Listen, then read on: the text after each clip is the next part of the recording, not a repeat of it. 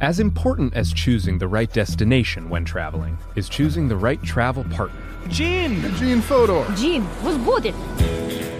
But be careful, because the worst trips result when two partners have two different agendas. The CIA really need your help, Gene. Freeze, Americano! Gene, run! Listen to Fodor's Guide to Espionage on the iHeartRadio app, Apple Podcasts, or wherever you get your podcasts. Hi there, I'm Bob Pittman, Chairman and CEO of iHeartMedia. I'm excited to announce a new season of my podcast, Math and Magic, Stories from the Frontiers of Marketing.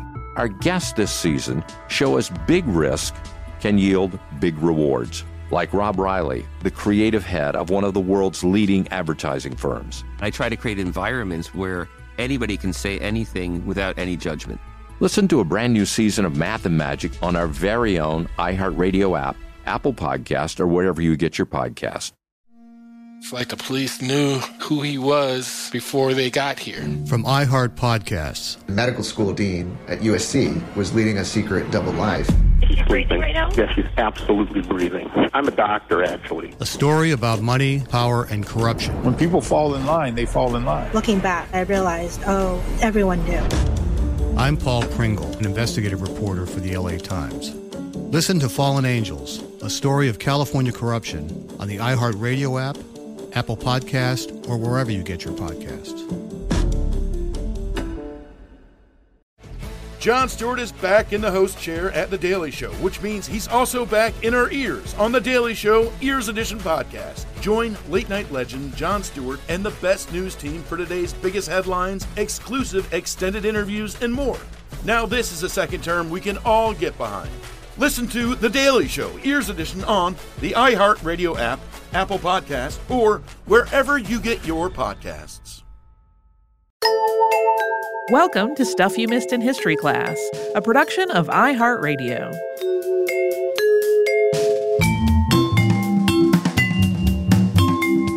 Hello and welcome to the podcast. I'm Holly Fry. And I'm Tracy V. Wilson. Oh, Tracy. I sure have been in the dentist chair a lot lately. I know. I don't mind it. I'll talk about this behind the scenes. I used to be terrified of the dentist. Now I'm totally good with it. I'll talk about my rehabilitation in this way. And I'm fine. I've just had a lot of various things happening, getting some stuff caught up. And I'm also doing some orthodontist stuff. So when one thing goes wrong, that I have to go to both to get it all worked out. So during one of my visits, when I often sit and just kind of ruminate, I found myself wondering if Ramses II would submit to modern dental care if he suddenly had access to it. Like everyone else, I have, heard and read about how he had some serious tooth problems in his life. And then that got me thinking about but what did ancient Egyptians know about dentistry? Because I knew they were not void of it. Mm-hmm. And it just made me want to look it up, which is how a lot of our shows start. And then I did look it up when I got home. And before you know it, I was so deep in a dentistry rabbit hole, it wasn't even funny. So we're doing a two-parter on dentistry and oral health this week. Here's the thing. Even with two parts, this isn't comprehensive, not even close, because talking about a lot of stuff and world history and how different places have covered it. It does, as often is the case with our shows, it starts to skew, particularly in the more modern eras, to more Western world dentistry, because that's what we have most research in a language that we can read available to us in. But if you are a dentist, I hopefully did not leave out your favorite part or some development related to your specialty. But please know that this was taking all of human history's relationship with their teeth, trying to find a balance of what's relatable information versus getting too deep in the weeds with medical specificity. So that's a little level set. Also, just as a heads up, in case you are one of those people who's squeamish about dental things, this is not an especially graphic discussion of dental stuff. We do talk a little bit about teeth and their wear, some things that might be painful. There is a little bit in today's episode about pulling that might make you squirm a little bit. It made me squirm a little bit, but I also had visuals to go with it. But overall, I would classify this as a pretty tame episode because I do get a little squirmy talking about dental stuff. So with all of that out of the way, the history of dentistry. Like most things that have been around for centuries or even thousands of years, we don't have a clear sense of when somebody first tried to treat oral health issues with anything that might be considered a precursor to dentistry. We know from people's remains that early humans seem not to have had a lot of cavities, relatively speaking, but they did have a lot of other dental issues. A lot of them being caused by intense wear on the teeth from grinding down foods. I think that has come up on Unearthed before, like the shift in tooth wear as people got better at cooking things.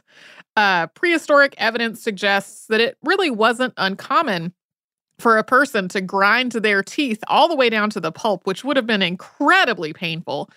Gum disease was also fairly common. And dental remains have taught us a lot about social stratification of even very early societies. From the beginning, higher status or class usually meant better oral health, primarily because you would have had access to better quality food. Like what Tracy just referenced, things like cooking and figuring out how to prepare food. The people at the top of the social strata were getting those benefits first, so they were not wearing their teeth down as quickly. But we still, though, only have pretty rough guesses at what the very earliest dental care and procedures were like. Presumably, though, natural remedies like numbing salves derived from flora might have been used for toothaches or gum aches. A diseased tooth might have been knocked out in ways that probably would have been fairly brutal and likely deeply uncomfortable for the patient, but better than having a diseased tooth in your head. We do know that as early as 5000 BCE, there were efforts to treat toothaches among the Babylonians. There's a pretty significant gap in understanding about what was causing toothaches, and that would have hampered most of these efforts, because the Babylonians of the time believed that the primary things that made their teeth hurt were demons and toothworms. According to the legend of the worm inscribed on a tablet from the period, the worm appears before Shamash, the god of the sun, and in an exchange where the worm asks what the god will give him to eat, it entreats, quote, "Let me insert myself in the inner of the tooth and give me his flesh for my dwelling. Out of the tooth I will suck his blood, and from the gum I will chew the marrow, so I have entrance to the tooth." Toothworm infestations, according to this belief, could be treated with mashed herbs combined with gum mastic. There is an earlier episode of the podcast Sawbones that talks about some dentistry history, and one of, I think Sydney, one of the hosts, makes the point that, like, when you see a cavity in somebody's tooth, it does kind of look like a little wormhole. Yeah. I mean, I can see where people got there. But the problem, if you had a toothache, might have instead been a ghost or a demon, Tracy. And if that was believed to be the case, the treatment was usually prayer or some sort of offering to appease the spirit that may have been wronged. That was why it was in your tooth, was to let you know that you had done something bad to it. At this point, amulets were also used as a protective mechanism to shoo away demons that might cause tooth pain. Between 3000 and 4000 BCE, instructions for dental care were being recorded in the Vedas of ancient India. Medical texts from this group have detailed descriptions of oral anatomy and ways to care for and treat the teeth and the surrounding issues. And this includes possibly the earliest description of a toothbrush, in this case, a twig that's frayed at the end. Sushruta, who we have an episode on in the archives, included a list of 65 diseases of the mouth in his writing and recommended brushing your teeth early every morning with a cleaning paste made of honey and oil with other additives. The first person recognized as being a practitioner of dentistry was a man named Hezi-Ray. You'll also see his name as Hezi-Ra, sometimes all run together instead of hyphenated like those both were.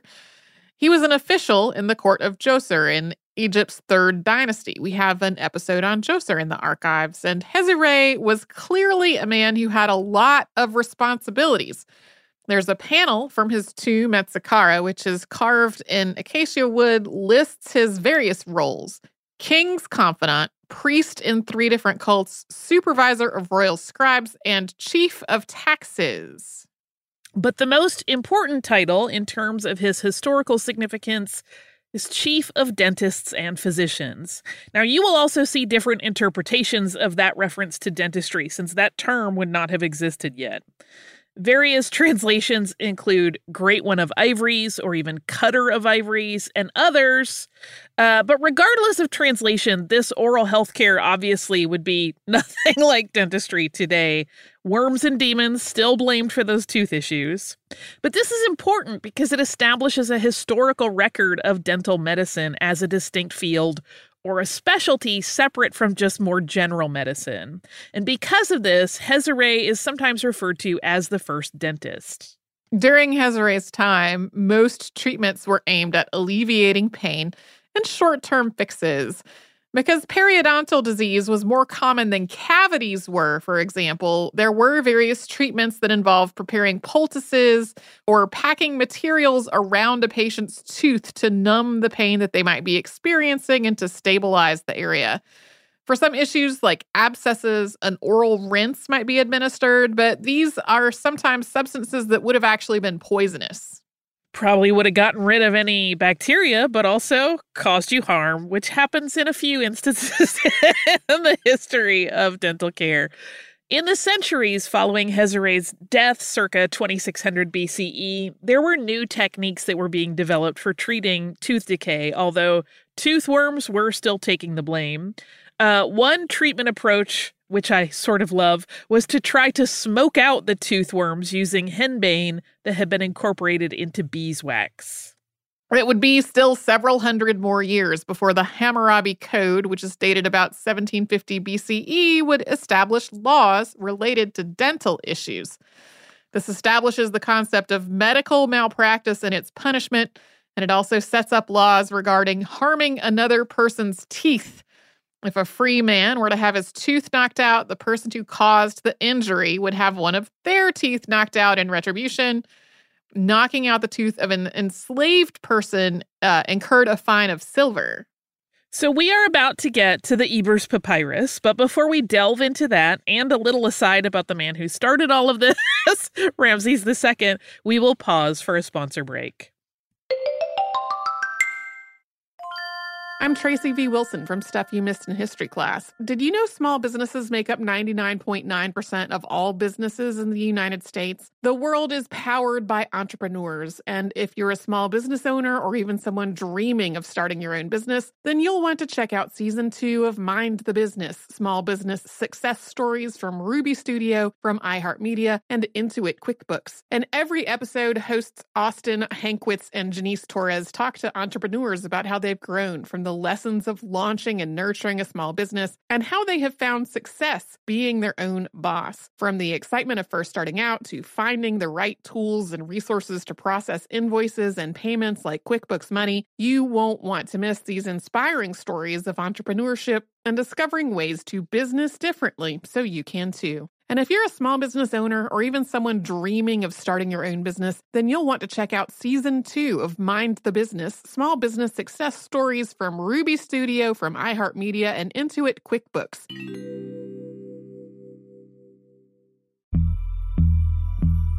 As important as choosing the right destination when traveling is choosing the right travel partner. Eugene Fodor. Gene, возбудит. Much of the joy you will find on the road comes from the person you share it with. So you write the books, Gene, and Vlastar owns the business. I understand now. It is a wise man marries a wiser woman. But be careful and choose your travel partner well, because the worst trips result when two partners have two different agendas. Get down! I'm not stupid, Gene. Something is going on, and it's high time you tell me the truth. Freeze, Americano! Gene, run! So travel before it's too late. Your money will return, your time won't, and we're all too quickly approaching that final destination. Listen to Fodor's Guide to Espionage on the iHeartRadio app, Apple Podcasts, or wherever you get your podcasts. We started talking about this incident. Drugs and officials cover up. You couldn't believe it. From iHeart Podcasts. It's like the police knew who he was before they got here. A story about money, power, and corruption. The medical school dean at USC was leading a secret double life. She's breathing right now? Yes, she's absolutely breathing. I'm a doctor, actually. There's no way that guy's a doctor. I'm Paul Pringle, and I'm an investigative reporter for the LA Times. This is the story of an investigation that starts in a hotel room in Pasadena, California, and reaches all the way to the top of two of the most powerful institutions in the city of Los Angeles. When people fall in line, they fall in line. Looking back, I realized, everyone knew. This is Fallen Angels, a story of California corruption. We're always going to have predators. It's the good people who stand by and do nothing that allow them to flourish. Listen to Fallen Angels, a story of California corruption on the iHeartRadio app, Apple Podcast, or wherever you get your podcasts.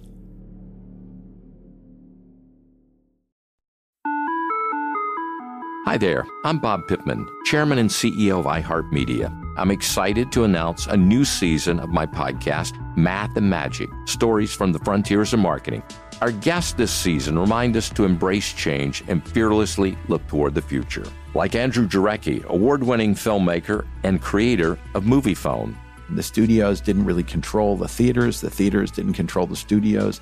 And I thought, well, there's a window in here where I could make things easier for the consumer and also make something that would be very useful for the industry. Or Kellen Kenny, Chief Marketing and Growth Officer at AT&T, who installed fiber in customers' houses rather than leading from afar. It is so crucial that you spend time with the customers. That is the best lesson. In these exciting times, we're looking to the math, the strategy and analytics, and the magic, the creative spark, more than ever. Listen to a brand new season of Math and Magic on our very own iHeartRadio app, Apple Podcast, or wherever you get your podcast.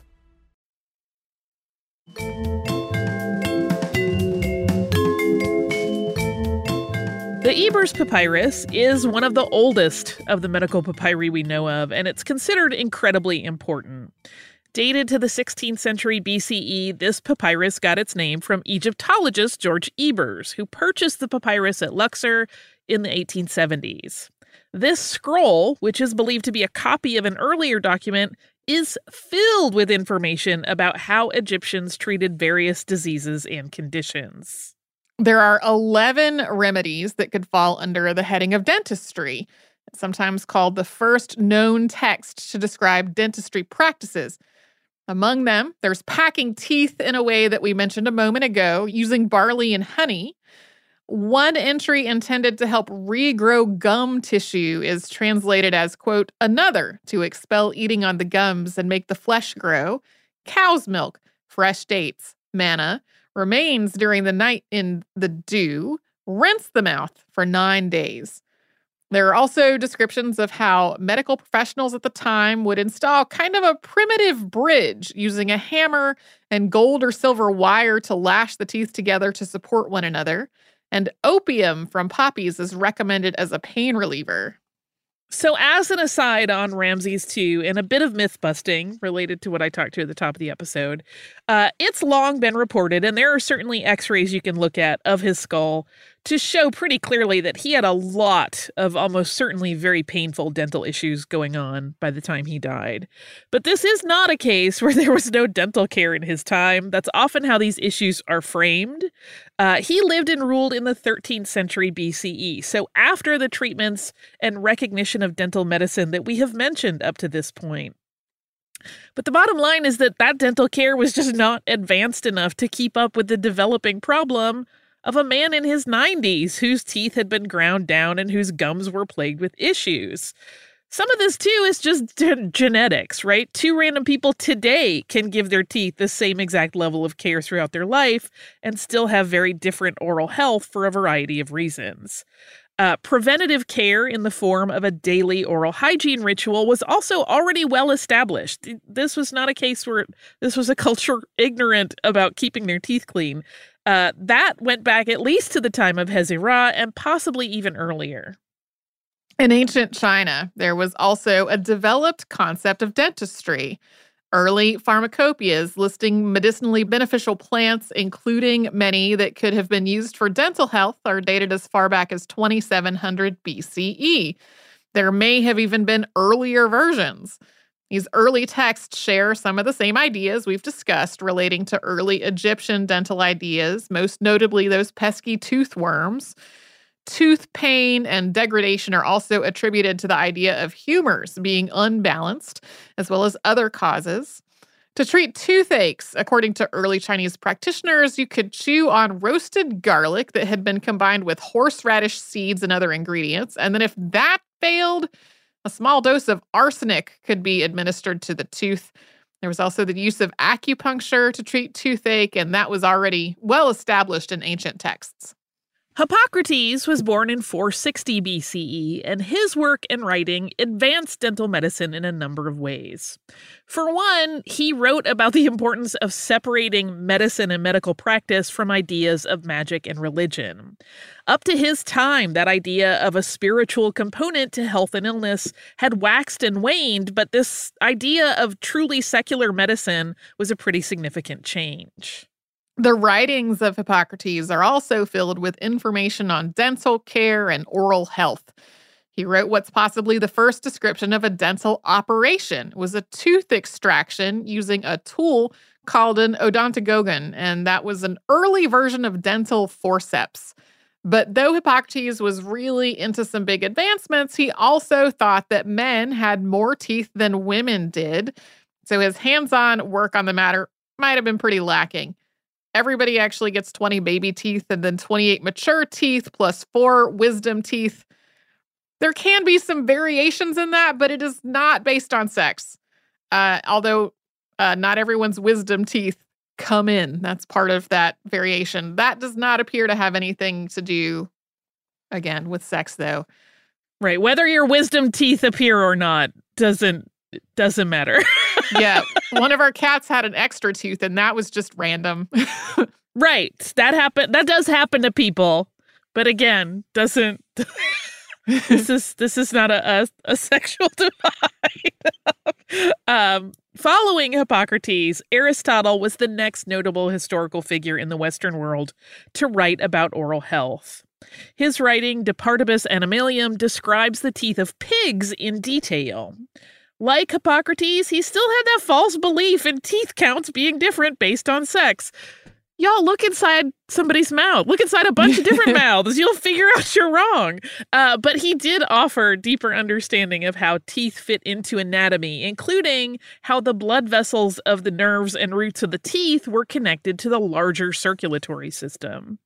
Rome developed a lot more advanced dentistry in the centuries following the writings of Aristotle. This is where we first see crowns made of gold and replacement teeth that resembled natural teeth carved from materials like ivory and boxwood.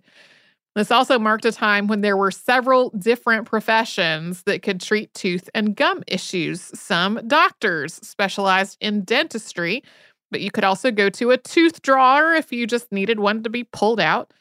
Though things were advancing, though, there were also still some pretty misguided practices, like urine was believed to be a good mouthwash. Yuckers.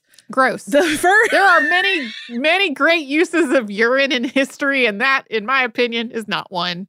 Not so much.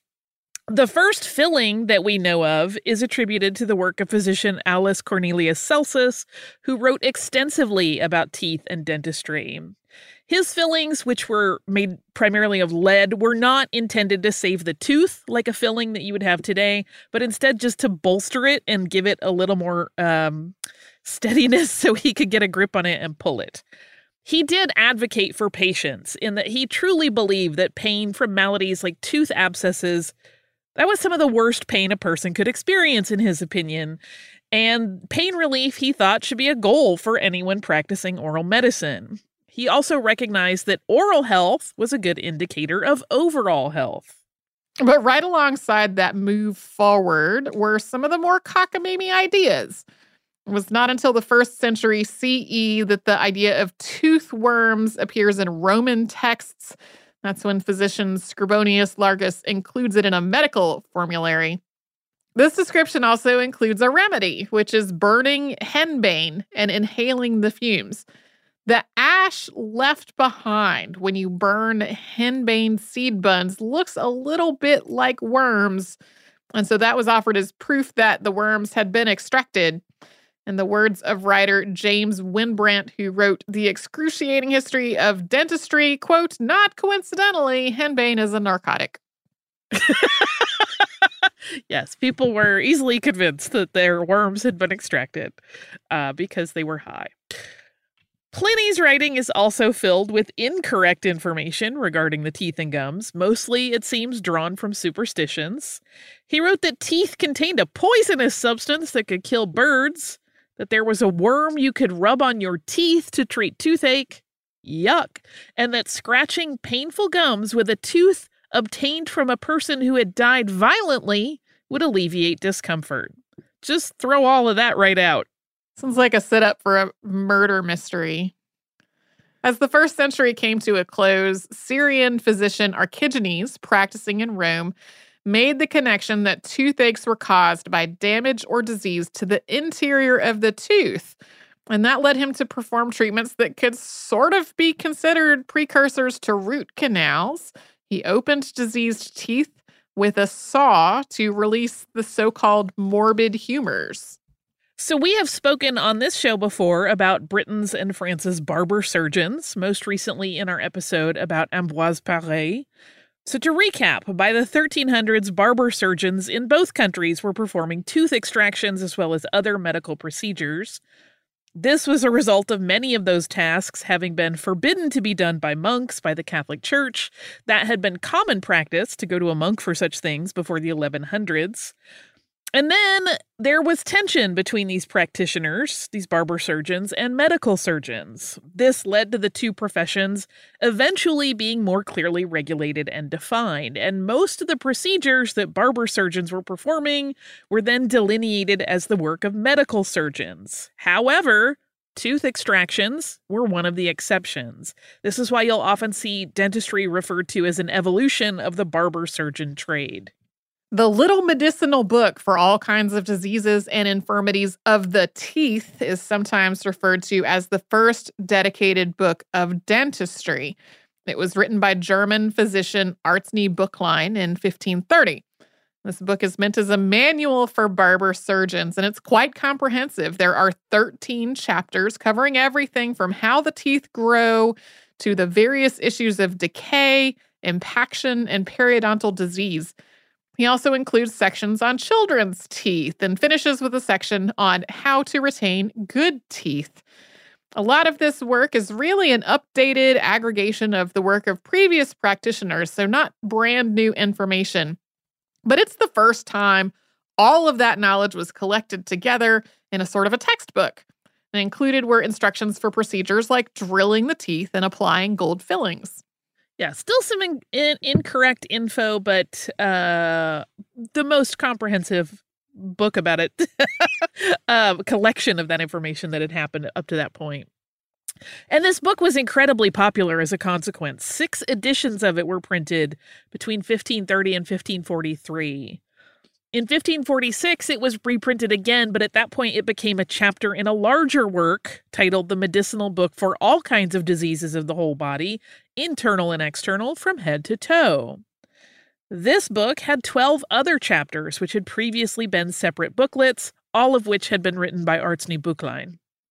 Coming up, we'll talk about a problem that has plagued the dentistry trade and humans who need dental care for a long time, but it is not a disease, it is other humans. We'll talk about that after we hear from the sponsors who keep Stuff You Missed in History Class going.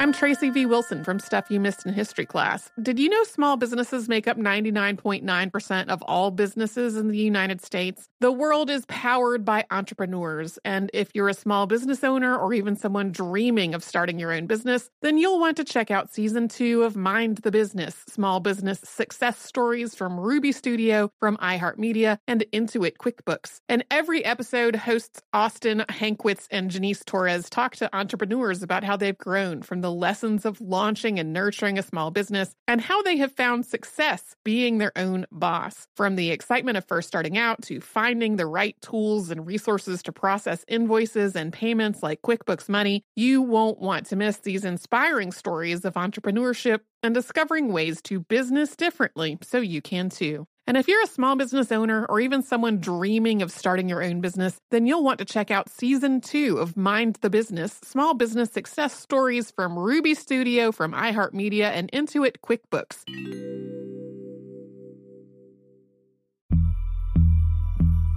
As important as choosing the right destination when traveling is choosing the right travel partner. Eugene Fodor. Gene, возбудит. Much of the joy you will find on the road comes from the person you share it with. So you write the books, Gene, and Vlastar on the business. I understand now. The wise man marries a wiser woman. But be careful and choose your travel partner well, because the worst trips result when two partners have two different agendas. Get down!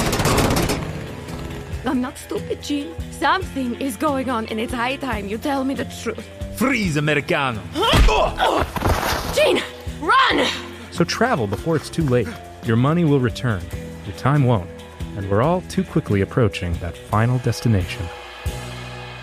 Listen to Fodor's Guide to Espionage on the iHeartRadio app, Apple Podcasts, or wherever you get your podcasts. Hi there, I'm Bob Pittman, Chairman and CEO of iHeartMedia. I'm excited to announce a new season of my podcast, Math and Magic, Stories from the Frontiers of Marketing. Our guests this season remind us to embrace change and fearlessly look toward the future. Like Andrew Jarecki, award-winning filmmaker and creator of Moviefone. The studios didn't really control the theaters didn't control the studios. And I thought, well, there's a window in here where I could make things easier for the consumer and also make something that would be very useful for the industry. Or Kellen Kenny, Chief Marketing and Growth Officer at AT&T, who installed fiber in customers' houses rather than leading from afar. It is so crucial that you spend time with the customers. That is the best lesson. In these exciting times, we're looking to the math, the strategy and analytics, and the magic, the creative spark, more than ever. Listen to a brand new season of Math and Magic on our very own iHeartRadio app, Apple Podcast, or wherever you get your podcast. We started talking about this incident. Drugs and officials cover up. You couldn't believe it. From iHeart Podcasts. It's like the police knew who he was before they got here. A story about money, power, and corruption. The medical school dean at USC was leading a secret double life. She's breathing right now? Yes, she's absolutely breathing. I'm a doctor, actually. There's no way that guy's a doctor. I'm Paul Pringle, and I'm an investigative reporter for the LA Times. This is the story of an investigation that starts in a hotel room in Pasadena, California, and reaches all the way to the top of two of the most powerful institutions in the city of Los Angeles. When people fall in line, they fall in line. Looking back, I realized, everyone knew. This is Fallen Angels, a story of California corruption. We're always going to have predators. It's the good people who stand by and do nothing that allow them to flourish. Listen to Fallen Angels, a story of California corruption on the iHeartRadio app, Apple Podcast, or wherever you get your podcasts.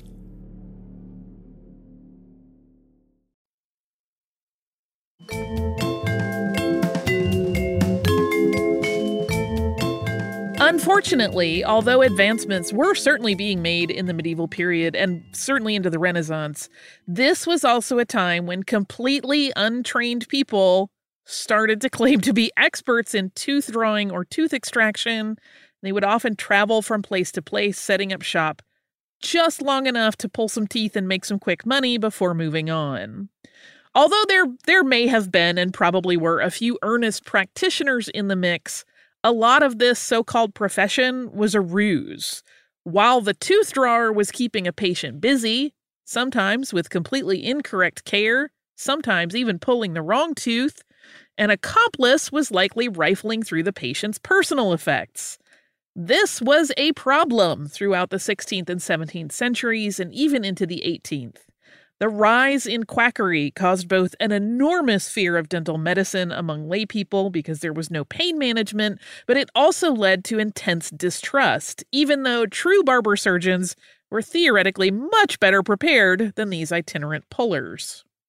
The only real records we have about these tooth drawers comes from artwork. There are a lot of European paintings from this era that show them. For example, there's Jan Steen's 1651 painting, The Tooth Puller. This features a boy having a tooth pulled in what looks like a market, and there are spectators all around. There's a document on the table that's visible as the license, but it's shown as a fake with a comically large seal. This boy looks miserable, and the children and adults who are crowded around show a mix of kind of cheerful fascination to dismay. A slightly older painting titled The Tooth Extraction, or sometimes The Tooth Puller, is attributed to Caravaggio around 1608. This one shows a man at a table with the puller standing behind and over him with a pair of pliers in his mouth, and what looks like blood is trickling from the patient's mouth. 5 men around the table are just looking on intensely. Yeah, that second painting is especially striking to me because the practitioner, the tooth drawer, tooth puller, is staring directly at the viewer, and it's just a little bit creepy. In 1723, the book that is recognized as the start of the modern dentistry trade was published. That was Le Chirurgien Dentiste, the surgeon dentist. French surgeon Pierre Fauchard wrote it, and it established a lot of the basics that still form the foundations of dentistry. He recognized that a person's dental health impacted their overall health, and his book includes a comprehensive system for caring for healthy teeth, repairing damaged teeth, extracting teeth that were determined to be beyond repair, and treating gum disease. Since the father of modern dentistry is French, it makes sense that the word dentist comes from the French word dentiste. The word dent means tooth. So he's a toothist. Fauchard was an outspoken person when it came to untrained and unlicensed people making their living as tooth pullers, and so he sought to warn people about those kinds of charlatans so they could seek out qualified healthcare providers instead. He had pondered for quite some time about why anybody would choose to have such a person see to their teeth, and he wrote that he had figured out their system. Quote, all their cleverness consists in getting hold of some unfortunates who push themselves among the people listening to the promises of the empiric. These pretend paid sufferers come up from time to the operator who holds in his hand a tooth already wrapped in a very fine skin with the blood of a chicken or some other animal, introduces his hand into the mouth of the pretended sufferer, drops into it the tooth hidden in his hand. Fauchard then described how the tooth drawer would do some delicate move, and the paid faker would spit out the tooth and the blood, making this whole procedure look very easy and quick and painless. Naturally, then people would line up for such a really easy procedure, only to learn that what was going to happen was really painful and sometimes dangerous. So we're coming up to a part that is fairly tame, depending on your level of comfort of such things. It certainly made me squirm. Fauchard had become a dental specialist in Paris after learning the fundamentals of dentistry in the King's Navy. And he wrote extensively about his dental tools and how they were used. The 5 he specified for dental use were the gum lancet, the punch, pincers, the lever, and the one that he described as the most useful, the pelican. The pelican, named because it sort of resembles a pelican's beak, was invented centuries earlier by Guy de Chauliac, and to me it looks utterly terrifying. It used a lever to remove a tooth. It had a hooked claw-shaped leg that went over the tooth and another that would push against the gum, and so they would pull this lever and the tooth would kind of get pulled out sideways. Fauchard noted in his writings that if someone did not know how to use it, The pelican, quote, is the most dangerous of all instruments for drawing teeth. The first dentist known in the European colonies in North America arrived in the 1760s. His name was John Baker. And after getting an education in Britain and Ireland, he left to set up to practice in the colonies. He started out in Boston, but we don't know a whole lot about his time there. What we do know is that in 1767, he decided to move to New York. And we know that because he placed a notice in the Boston Evening Post to let his patients know he was moving on, but they could continue to purchase his dentifrice, which was an early tooth cleaner, at a local shop. He also trained an apprentice who we'll talk about in just a moment. Baker moved around quite a bit, it seems. He can be traced largely through similar postings in papers in each city as he moved on. We also get a sense of how established many of the services we might receive from a dentist today were already in place through his newspaper ads. For example, in one advertisement in 1771, he touted that he could cure scurvy in the dumb, starting with a scaling of the teeth, maintain teeth to keep them white and beautiful, administer fillings, transplant teeth from one person to another, make artificial teeth, and lastly, he, quote, displaces teeth and stumps after the best and easiest methods, be they ever so deep sunk into the socket of the gums. You've probably heard the myth that George Washington had a set of wooden dentures, and he did have false teeth, but they were not wood. Dr. John Baker made them originally out of ivory. They were wired to Washington's healthy-ish remaining teeth. That was before the Revolutionary War, though. Washington had other dentists make replacement teeth in later years. Some of his dentures were his own teeth that had been pulled. Some of them may have been bought from people he enslaved. Yes. But the first president of the United States is not the only notable figure in U.S. history whose life brushed up against John Baker. Paul Revere also knew the dentist, but not because he was a patient. It was because Baker trained Paul Revere in dentistry. This happened when Baker was in Boston. The intent was that he would not leave his patients without dental care and that Paul Revere would replace him in his practice.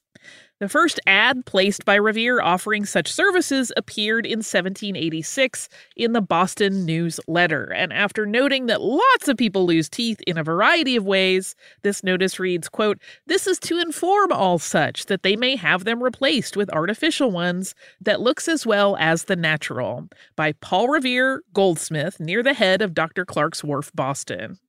That notice goes on to say that if you already got some false teeth from Mr. John Baker, Paul Revere was trained by him and he will refasten those as they naturally loosen over time. Revere practiced dentistry until 1774, and then he moved on to exclusively making appliances like bridges or dentures. General Joseph Warren died at the Battle of Bunker Hill, and when he was disinterred from the battlefield to give him a more permanent and appropriate burial, Revere identified the body by that bridge work that he had provided to Warren. This was the first known instance of a post-mortem identification through someone's dental information. In yet another connection to George Washington in dental history, it was one of his later dentists, John Greenwood, who invented the first known dental foot engine. This was a machine that had a treadle taken from his mother's spinning wheel so that the dentist could power the rotation of his drill by rocking his foot to and fro on that treadle. Greenwood was Washington's favorite dentist. We know this because the president wrote him a letter saying so in 1799. Greenwood at that point had made 3 full sets of dentures for Washington and 2 partial sets. Had Washington not died at the end of that year, it seems a certainty that Greenwood probably would have continued to be his dentist. The first dental text published in the U.S. was a treatise on the human teeth, concisely explaining their structure and cause of decay, to which is added the most beneficial and effectual method of treating all disorders incidental to the teeth and gums, with directions for their judicious extraction and proper mode of preservation, interspersed with observations interesting to and worthy the attention of every individual. That text was published in 1801. Although the title was lengthy, the book was not. It was only 68 pages. Many of those pages were devoted to touting what an amazing dentist its author, Roger Cortland Skinner, was. This also laid out some basic information on dental hygiene, and it set the stage for similar works to publish, which was really the primary way that that kind of information was circulating at the time. So now that we're getting a more casual public education in dental health care, this is where we're going to end part 1. But there is, of course, a lot more to discuss. And next time we are going to get into things like dental chairs, and there's a big old drama that happens with amalgam. Dun, dun, dun, dun. Now that we have talked about how people did not eat refined sugar in ancient civilizations and thus had less tooth decay, let's talk about something sugary in our listener mail. Let's do it. And that is pie, which is with an exclamation point, because that is how listener Kelly titled her email. Kelly writes, "Hello, Holly and Tracy. I just finished your podcast about pie, and I found it to be absolutely delightful. We are huge pie fans in this house, but I wasn't always one myself. Before marrying my spouse, I rarely ate pie. Afterwards, it's pie at every gathering. My mother-in-law is a pie wizard and often makes cherry, strawberry, and many fruit/cream variations for every holiday and gathering. I'm inherently impatient, so without my food processor, creating a pie crust is absolutely impossible. I also was surprised to know that my pie preference is more aligned with the British version of apple pie. My favorite pie in this world is an apple crumb pie. I find the buttery pie crust, the soft succulent apples, and crunchy top to be incredibly divine. It took many years of reading many cookbooks for me to figure out the best combination of the apple filling. As it turns out, I use cinnamon, cloves, and nutmeg in my pie filling. I often have a habit of buying more green apples than I can physically eat, so I make this pie pretty often. Your episode inspired me to check to see how many apples I had collected, and sure enough, I had enough to make a pie. Listening to this podcast while physically making a pie was a delight. I felt refreshed, and I got a delicious pie to eat at the end." Kelly also sent recipes so we can make her pie. Delicious. I love this. I love the idea of making a pie while listening to the history of pie. I'm suddenly wondering, I had never asked you and meant to in the behind the scenes, Tracy. Do you ever put cheddar cheese on your apple pie? I've never tried that, I don't think. It's something my dad has always done, and when I was a kid, thought it was a little odd, but then I tried it, and it's delicious, and I have since met other people that do the same, so I'm wondering if that's like a regional thing. Yeah, I don't know. I don't eat enough apple pie, really, to think about it.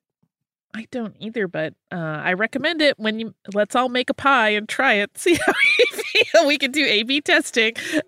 Maybe we will actually, I would not use this pie recipe because it has that beautiful crunchy top, which doesn't work as well as a covered pie. Mm-hmm. Then you don't want to ruin that. That stuff is delicious.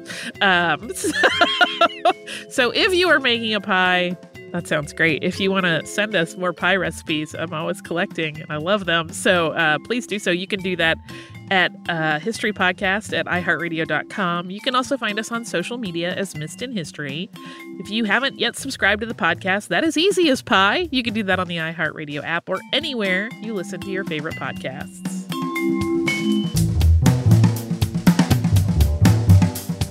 Stuff You Missed in History Class is a production of iHeartRadio. For more podcasts from iHeartRadio, visit the iHeartRadio app, Apple Podcasts, or wherever you listen to your favorite shows. As important as choosing the right destination when traveling is choosing the right travel partner. Gene Fodor. Gene, what's good? But be careful, because the worst trips result when two partners have two different agendas. The CIA really need your help, Gene. Freeze, Americano! Gene, run! Listen to Fodor's Guide to Espionage on the iHeartRadio app, Apple Podcasts, or wherever you get your podcasts. It's like the police knew who he was before they got here. From iHeart Podcasts. Medical school dean at USC was leading a secret double life. She's breathing right now? Yes, she's absolutely breathing. I'm a doctor, actually. A story about money, power, and corruption. When people fall in line, they fall in line. Looking back, I realized, everyone knew. I'm Paul Pringle, an investigative reporter for the LA Times. Listen to Fallen Angels, a story of California corruption on the iHeartRadio app, Apple Podcast, or wherever you get your podcasts. Hi there, I'm Bob Pittman, Chairman and CEO of iHeartMedia. I'm excited to announce a new season of my podcast, Math and Magic, Stories from the Frontiers of Marketing. Our guests this season show us big risk can yield big rewards, like Rob Riley, the creative head of one of the world's leading advertising firms. I try to create environments where anybody can say anything without any judgment. Listen to a brand new season of Math and Magic on our very own iHeartRadio app, Apple Podcast, or wherever you get your podcast. Jon Stewart is back in the host chair at The Daily Show, which means he's also back in our ears on The Daily Show Ears Edition podcast. Join late-night legend Jon Stewart and the best news team for today's biggest headlines, exclusive extended interviews, and more. Now this is a second term we can all get behind. Listen to The Daily Show Ears Edition on the iHeartRadio app, Apple Podcast, or wherever you get your podcasts.